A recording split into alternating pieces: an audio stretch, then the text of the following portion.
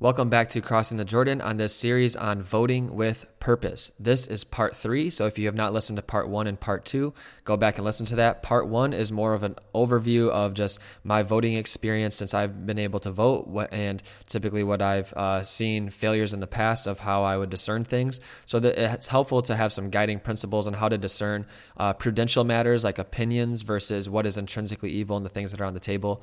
The second episode, we got into that one topic that literally consumes everything that we face as a country and is the epicenter and beginning of all of those things that we desire within our country to value each human person. And we get into statistics, and I try to break down some barriers of how I used to be pro-choice. It's not a religious issue. It's not a one-issue voter topic. And then we get into some more statistics on why it is so critical that right here in America, laws change that will form our consciousness as a country and our soul as a country and transform the world as well. And then in this part 3, this is going to be by far the most graphic of these series into this topic of abortion. But so if there's not mature ears or children around, press pause, stop this right now, and we're going to and listen to it another time, because in this topic specifically, we're going to actually talk about how life is formed in the womb from the moment of conception. They're going to be talking about what abortion actually is and how it's actually done through every single stage within the of the pregnancy, first through third trimester all the way up until birth, because these are facts that actually happen. And so, and it's happening every single day within our country. And so we need to form our consciousness, as tough as it may be. We cannot hide the facts of what is going on. So that's what part 3 is going to cover today. So again, it's going to be graphic material. And then in the next episode after this, we're in part 4, we're going to be talking about the 3 parties that are primarily involved in the abortion industry. And we're going to be talking about how it impacts women and how underlying it was actually beginning and rooted in racism and eugenics to form a superior race and to get rid of an inferior race so they don't populate the earth anymore. And still today, even if people are working in the abortion industry, not saying that they are racist, but it is still having the same principles that are underlying what racism is, and it still is one of the largest systematic racist organizations and industries that we face as a country. And then at the end of that, part 4, we're going to go into actually the current party's positions, Democrat, Republican, Biden, and Trump, just to be claiming the facts. And we're going to say a little prayer for every single person that is involved within that. So that'll be part 4. And then lastly, part 5, we'll end off with talking about each of the arguments that pro-choice, pro-abortion industry will claim. And so did I when I was pro-choice. We're going to be going through all of those arguments in part 5. So again, this is part 3, and God bless you. Thank you so much for listening, and I am praying for you all.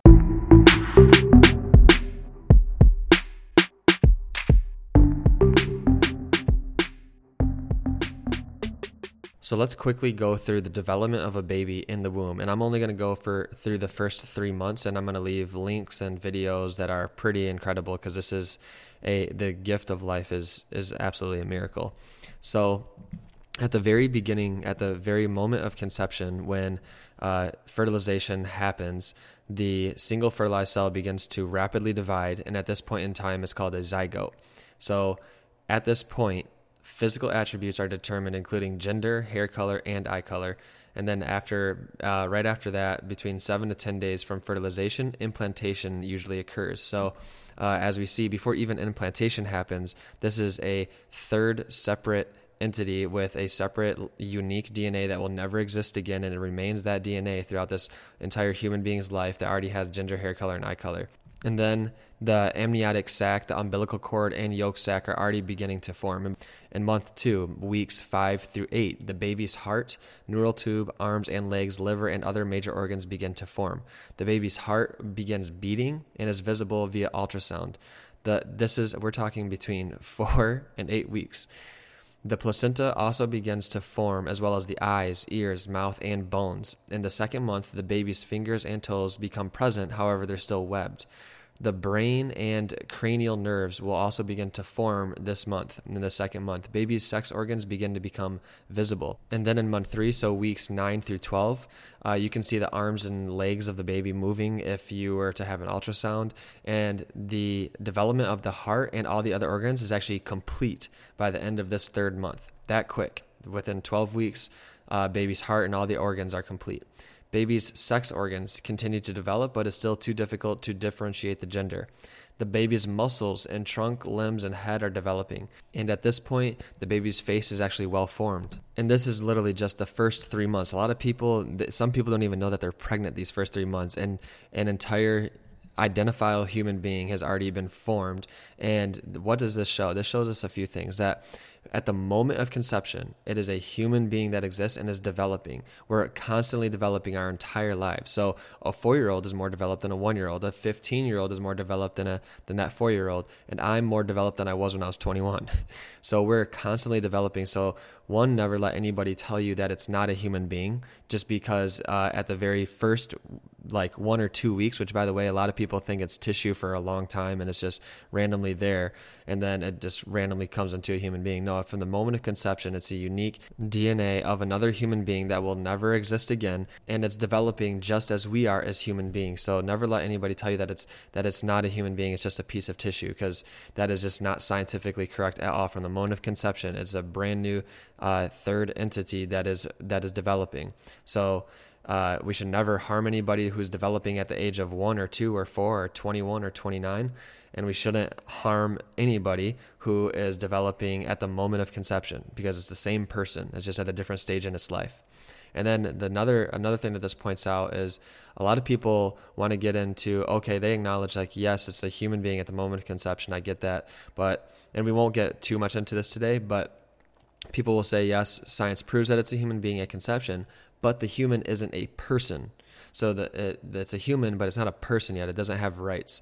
But every single time that people will try to define what a person is, they will begin attributing certain characteristics of experiences rather than the inherent essence of a human being. Like people will say when its heart starts beating, when it can breathe, when it can think. But all those things, we actually have people who have those things going on here and that are, post being born, and nobody would rationalize killing them. But so each one of those arguments against their personhood, even when they acknowledge that they're a human, each one falls short, because again, just applying those same exact principles to born human beings, people would be outraged at the thought of murdering someone because they are in a coma, needs help from a ventilator, or is dependent on care from other people, and the list goes on. So that argument is that someone has failed to be a person. But we are all failed persons because we all don't behave or have the qualities in our fallen nature that our human nature should have. So we are all failed persons in a sense, but to be a failed person is to be a person first. So the human being is always a person and always has rights. And when you try to attribute things to it, principles begin to fall apart. And you can essentially say that anytime the person is, if you try to detach the personhood from the humanity of the person, then each person can subjectively say, this is when the person is a person then. And now we have people all the way saying the human being is not a life with rights until after it's born and its mom takes it home. Isn't that crazy? A person in politics have said before that the mom still has the right to kill their child after pregnancy, but before they take it home, because then that's when it's a person and that's when it's a life. And there are other arguments, such as arguments from emotion, so that try to prove that they're not people. So, for example, there was somebody proposing an argument of let's say there's a burning building down and you have your child who's 5 years old in that building, and then there's 2,000 fertilized eggs in a petri dish. So who do you save? And you say, yes, I'm going to go save my child. And they're going to see, so you save your child is actually showing that you don't actually think that the other 2,000 embryos or fertilized eggs are actually human. But that does not follow, because let's make those children, those same 2,000 fertilized eggs, children all at the same age of our child of 5 years old. So I would go and save my child first because, yes, emotional attachment, but I also have a direct responsibility to that life. But I would also try to save others, but I wouldn't kill them directly. It's just like, what is your intent? If two people are drowning, you might try to actually get one and help the other, but the other one might die. But you don't go and save the other by putting your hand over the other child and making them drown. So what is your intent? And then two, this does not show that they're not persons. Just like I would save my 5-year-old child amongst the other 5-year-old kids, I'm not saying that they're not persons. I'm just emotionally attached, and I have a direct responsibility to them, right? Now that we kind of established that at the moment of conception, there is a human being that is developing, and it develops extremely fast and even is recognizable as a little tiny baby at the very first few weeks of the pregnancy, let's actually talk about what abortion is. Because many people, including recently, I even heard like Bill Nye the Science Guy, he was trying to give an argument for abortion and why it's someone's right to choose. But then even at the end of a lot of arguments, he wasn't even dialoguing with anybody else. It was just himself talking about all these like scientific things. And then he goes at the end, look, nobody likes abortion, okay? And that's what a lot of people say. They're like, at the end of all of what they're trying to rationalize, they say, look, nobody likes abortion, okay? But why? Why don't people like it? Because it's murder, which is illegal and should be because it violates a human being's most basic right, which is the right to even have life. Nobody should violate that. A lot of people will say, my body, my choice, or women's rights are human rights, or abortion is healthcare. Healthcare is to care, improve, strengthen life, but this is actually murdering and taking a life, and it's actually risking and harms the life of the mother as well, and the destruction of an entire family. Bodily autonomy. The present circumstance that we find ourselves in with COVID proves that we always have laws in place to protect the vulnerable already. You may feel fine or want to go to the store or talk to a neighbor, but as soon as you put your body, other people at risk because of you decide what you choose, my body, my choice, I can do whatever I want with it, but then I go sneeze on somebody and I might have COVID, that's actually illegal. That's assault, right? Because we need to protect the vulnerable. And this is the same thing with abortion. In New York, the Governor Cuomo of New York, they passed a bill for abortion to be legal all the way up into the time of birth. And we're going to go through first, second, and third trimester of all these, how abortion is done, because this is actually happens. And they lit up the World Trade Centers in a celebration of the passing of this bill and the thought of my body, my choice, and women's rights are human rights. But then people will get upset when, and even he was like so mad when people were not taking precautions during COVID, because he's like, people like my mom who are vulnerable, older people who could die from this, we need to protect them. So we actually care about people's lives and families that could be killed indirectly through something, but then we don't care because when the most vulnerable are not even perhaps going to have a chance of getting sick, but this is actually a direct murder. It doesn't make sense. The principles are completely gone, and New York is one of the highest abortion cities, and we're going to go through this later, but there are more black babies aborted in New York than are born in New York. So, and when we're going to talk about that when we get into the topic of racism and the systematic racism that exists in the abortion industry. But let's now go through, and this is going to be extremely graphic, but so I would highly recommend, if you have any children, you turn this off and listen to it another time, especially probably this whole episode, but especially now. I'm going to have links in there from Dr. Anthony Levantino. He performed over 1,200 abortions, and he became pro-life after piecing together a baby one day after an abortion and saw the face of a baby and saw someone's child. And so he has these videos of how abortion is done, and he goes into more detail. And obviously, I'm kind of lifting all the stuff from, I don't know how it's done other than from people who have done it. So this is from the video that I'll be posting, but you can listen to it more there, but we're going to go through it right now. So the very first trimester, again, this is from the moment of pregnancy up until typically 12 to 13 weeks. So there's two different ways for abortions to happen. One of them is the abortion pills. It's called RU46. And the second one is suction, DNC, dilatation, and curettage. So the first one is the most common, RU46, abortion pills. And this is typically happens up to 10 weeks of pregnancy. So in the first 2.5 months of pregnancy, people typically would prescribe RU46. Abortion industry loves this one because the people don't even have to do it within the abortion facility. And especially during COVID, they're pushing for tele-abortions now, so they can just send you the abortion pill. There's no liability on their side because you're out of their facility and they can do it at home. But this is what RU46 is. So there's 2 steps to it. The woman will take pills which contains mifepristone, which is called RU46. And this pill blocks progesterone that is naturally produced in the mother's body to stabilize the lining of the uterus. The RU46 blocks progesterone, which causes the lining of the uterus to break down. This cuts off blood and nourishment to the baby, which then causes the baby to die inside its mother's womb. And again, this is up until 10 weeks. And we already know from what we just went through, by this time, this baby would have a heartbeat going and fingers and toes starting to form and eyes starting to form. Their brain is starting to be formed. So this part, after taking the pill, it can be reversed by injecting progesterone if it's administered quickly enough. But after RU46, then 24 to 48 hours later, the woman then takes another pill called misoprostol, and this is actually taken orally or vaginally.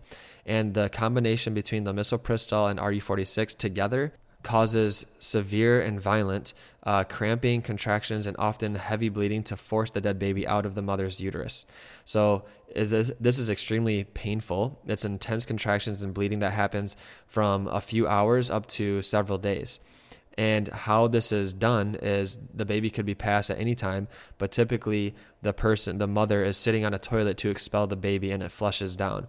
And at this point, 9 weeks at pregnancy, the baby is almost an inch long. So oftentimes a mother can see the baby in the pregnancy sac in the toilet. And even after passing, there's spotting and bleeding from, on average, 9 to 16 days. 8% of women, 1 in 12 women, have experienced bleeding more than 30 days, and 1% requires hospitalization because of bleeding. If the failure occurs from the abortion pill, then they will have a surgical abortion, which means even more money for the abortion provider. And this causes abdominal pain, nausea, vomiting, diarrhea, headache, heavy bleeding, and even death because of infection, oftentimes for the mother. And we're going to talk about later on too how each one of these causes infertility issues in the future. And then the second way that a first trimester abortion is done, typically between 5 and 13 weeks, is known as suction D&C. D&C stands for dilatation and curettage. So this is done 5 to 13 weeks. The abortionist will administer anesthesia, and then they will use a tool called speculum that opens up the vagina. The abortion uses metal rods called dilators, and they thicken in wideness, and they insert them into the cervix. And the cervix is what is protecting the baby during the full pregnancy until the baby is ready to be born. And the cervix is then dilated with these dilators to gain access to the uterus where the baby resides. Then the abortionist takes a suction catheter. Then this like a clear plastic tube. And at this point, the bones are still pretty soft, and it's again it's like an inch, and it's about an inch long. So this baby, then the suction catheter is turned on, and this suction is so powerful, it's 10 to 20 times more powerful than a vacuum cleaner at your home. The baby, because of the force of the suction, is rapidly torn apart. So the baby is literally torn apart by limb, by the torso and the head, and squeezed into this tube. The uterus is mostly emptied at this point. However, one of the risks of this abortion, D&C, is an incomplete abortion, meaning that there are pieces of the baby that are left behind that leads to infection and bleeding for the mother. The abortionist then, just to make sure that the baby is gone from the womb, the abortionist takes what is called a curette, which is basically a long-handled curved blade to scrape the lining of the uterus to grab anything that's left over. So obviously from that scraping, and you're going to hear from the second and third trimester as well, as in addition to this suction D&C first trimester abortion, is that the risk is perforation and laceration to the uterus and cervix for the mother, damage to the intestines, bladder, blood vessels, hemorrhaging, infection, even death. And this causes even greater risk of future pregnancy by premature delivery due to this abortion-related trauma and injury to the cervix. That is the first trimester. Second trimester is what is performed between 13 and 24 weeks, is the dilatation and evacuation, the D&E procedure, D&E abortion. And this, again, 13 to 24 weeks. And a reminder, babies have survived all the way down to 22 weeks, and they're viable after 24 weeks. So viable meaning that they can survive on their own if they were to be born prematurely. So what happens is the abortionist will take a weighted speculum to open the vagina widely, because at this point the baby is too large then to just fit easily through the cervix. So there has to be a wider opening. The baby is too large, so the cervix has to be prepared 24 hours before the abortion actually takes place. So they actually put what is called, like, it's seaweed, laminara, that consumes liquids and expands upon consuming liquids. So then it dilates the cervix. So the dilators then further dilators are used when the procedure is ready to go. The dilators are used to open up the cervix. 20 weeks gestation for a baby. So 20 weeks, just to give you a size, the head to its butt are as big of a hand, not including the feet, not including the legs. So about as big as a hand. So a suction catheter is inserted and turned on, and there will be pale yellow amniotic fluid surrounding the baby that is suctioned out through the catheter. The baby is too large and the bones are too strong and hard at this point to fit together through a catheter, and it can't be torn apart because the bones are too hard at this point. Then they take what is called a Soffer clamp, and they grab and it's like it has like teeth on these clamps, and the abortionist will reach into the mother's womb and clamp the baby. And oftentimes it's blind, so they will feel for things and grab, and they pull extremely hard so that it pulls off parts of the baby. And they start with arm, leg, the limb, and then until everything is removed. Usually the most difficult part is removing the head, because it's the largest part of the body and it's the large of a sized plum at 20 weeks. The head is grasped, and he even explains how when it's the head, because it's how wide your hands have to go in order to on this tool, and the head is grasped and then it's crushed.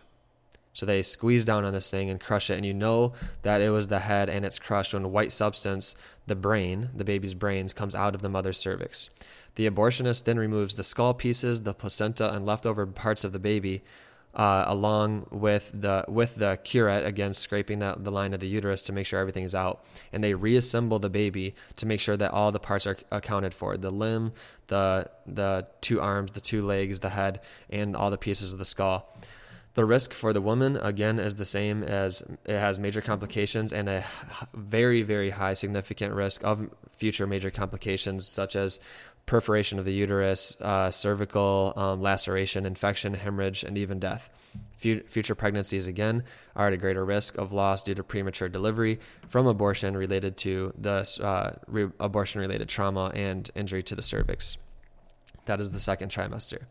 After 24 weeks. So 25 weeks to term is what is considered the third trimester, and this is done by two ways. Only one Dr. Anthony Levantino talks about.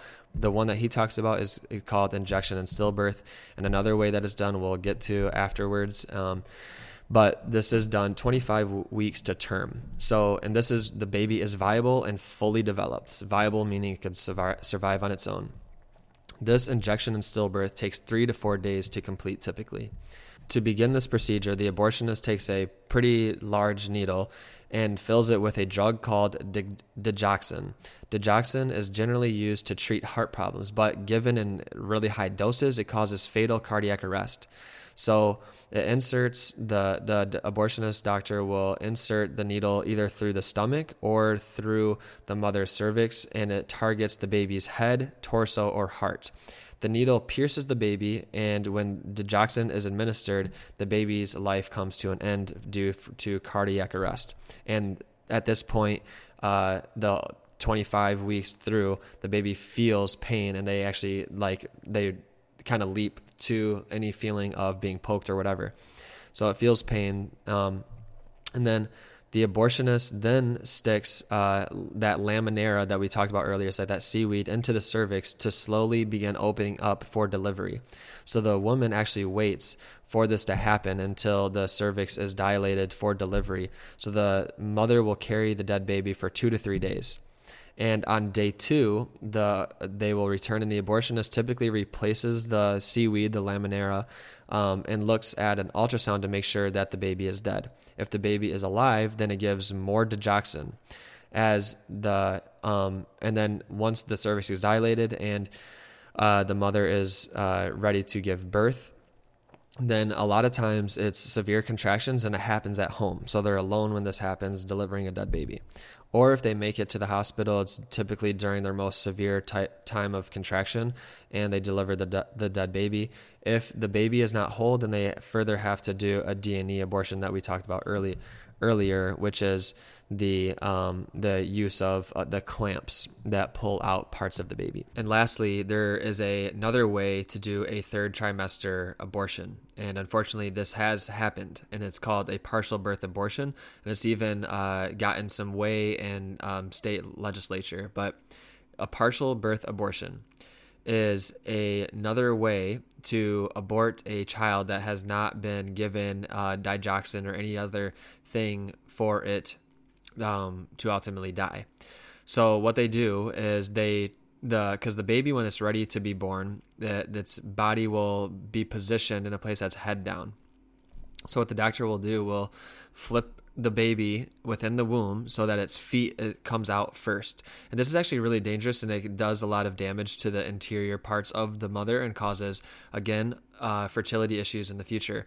And so they turn the baby around, they twist it and turn it so that the feet come out first, and they pull the baby out by its feet, and they go all the way until they can expose the neck of the baby while the head is still within the mother. And again, the baby is alive at this point.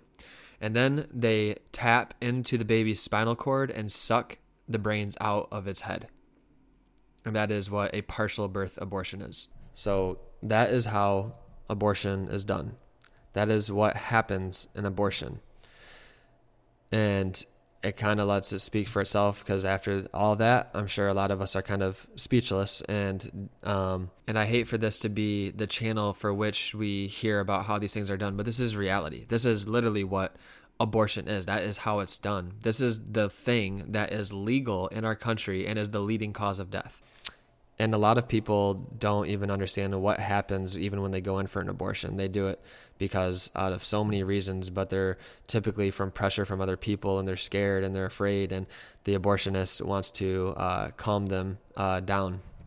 I highly recommend the movie Unplanned, and it's from Abby Johnson. She was a director of a Planned Parenthood. She was part of thousands of abortions, and she exposes the whole Planned Parenthood. Afterwards, she left Planned Parenthood. She converted to Catholicism. She's huge in the pro-life movement, and she had an abortions herself, and one of them was the RU46 abortion pill. And she thought she was literally going to die in her room by herself from the amount of blood loss that she had from trying to pass the baby. And she went back to the doctors, the abortion clinic, and was actually extremely mad because she was like, no one told me that this was supposed to happen. And they were just like, well, it did happen, and you knew the risks involved, and this is what it is. But I highly recommend that, and exposes all the parties involved and how this is for big money. And this is why the abortion providers are so big in it.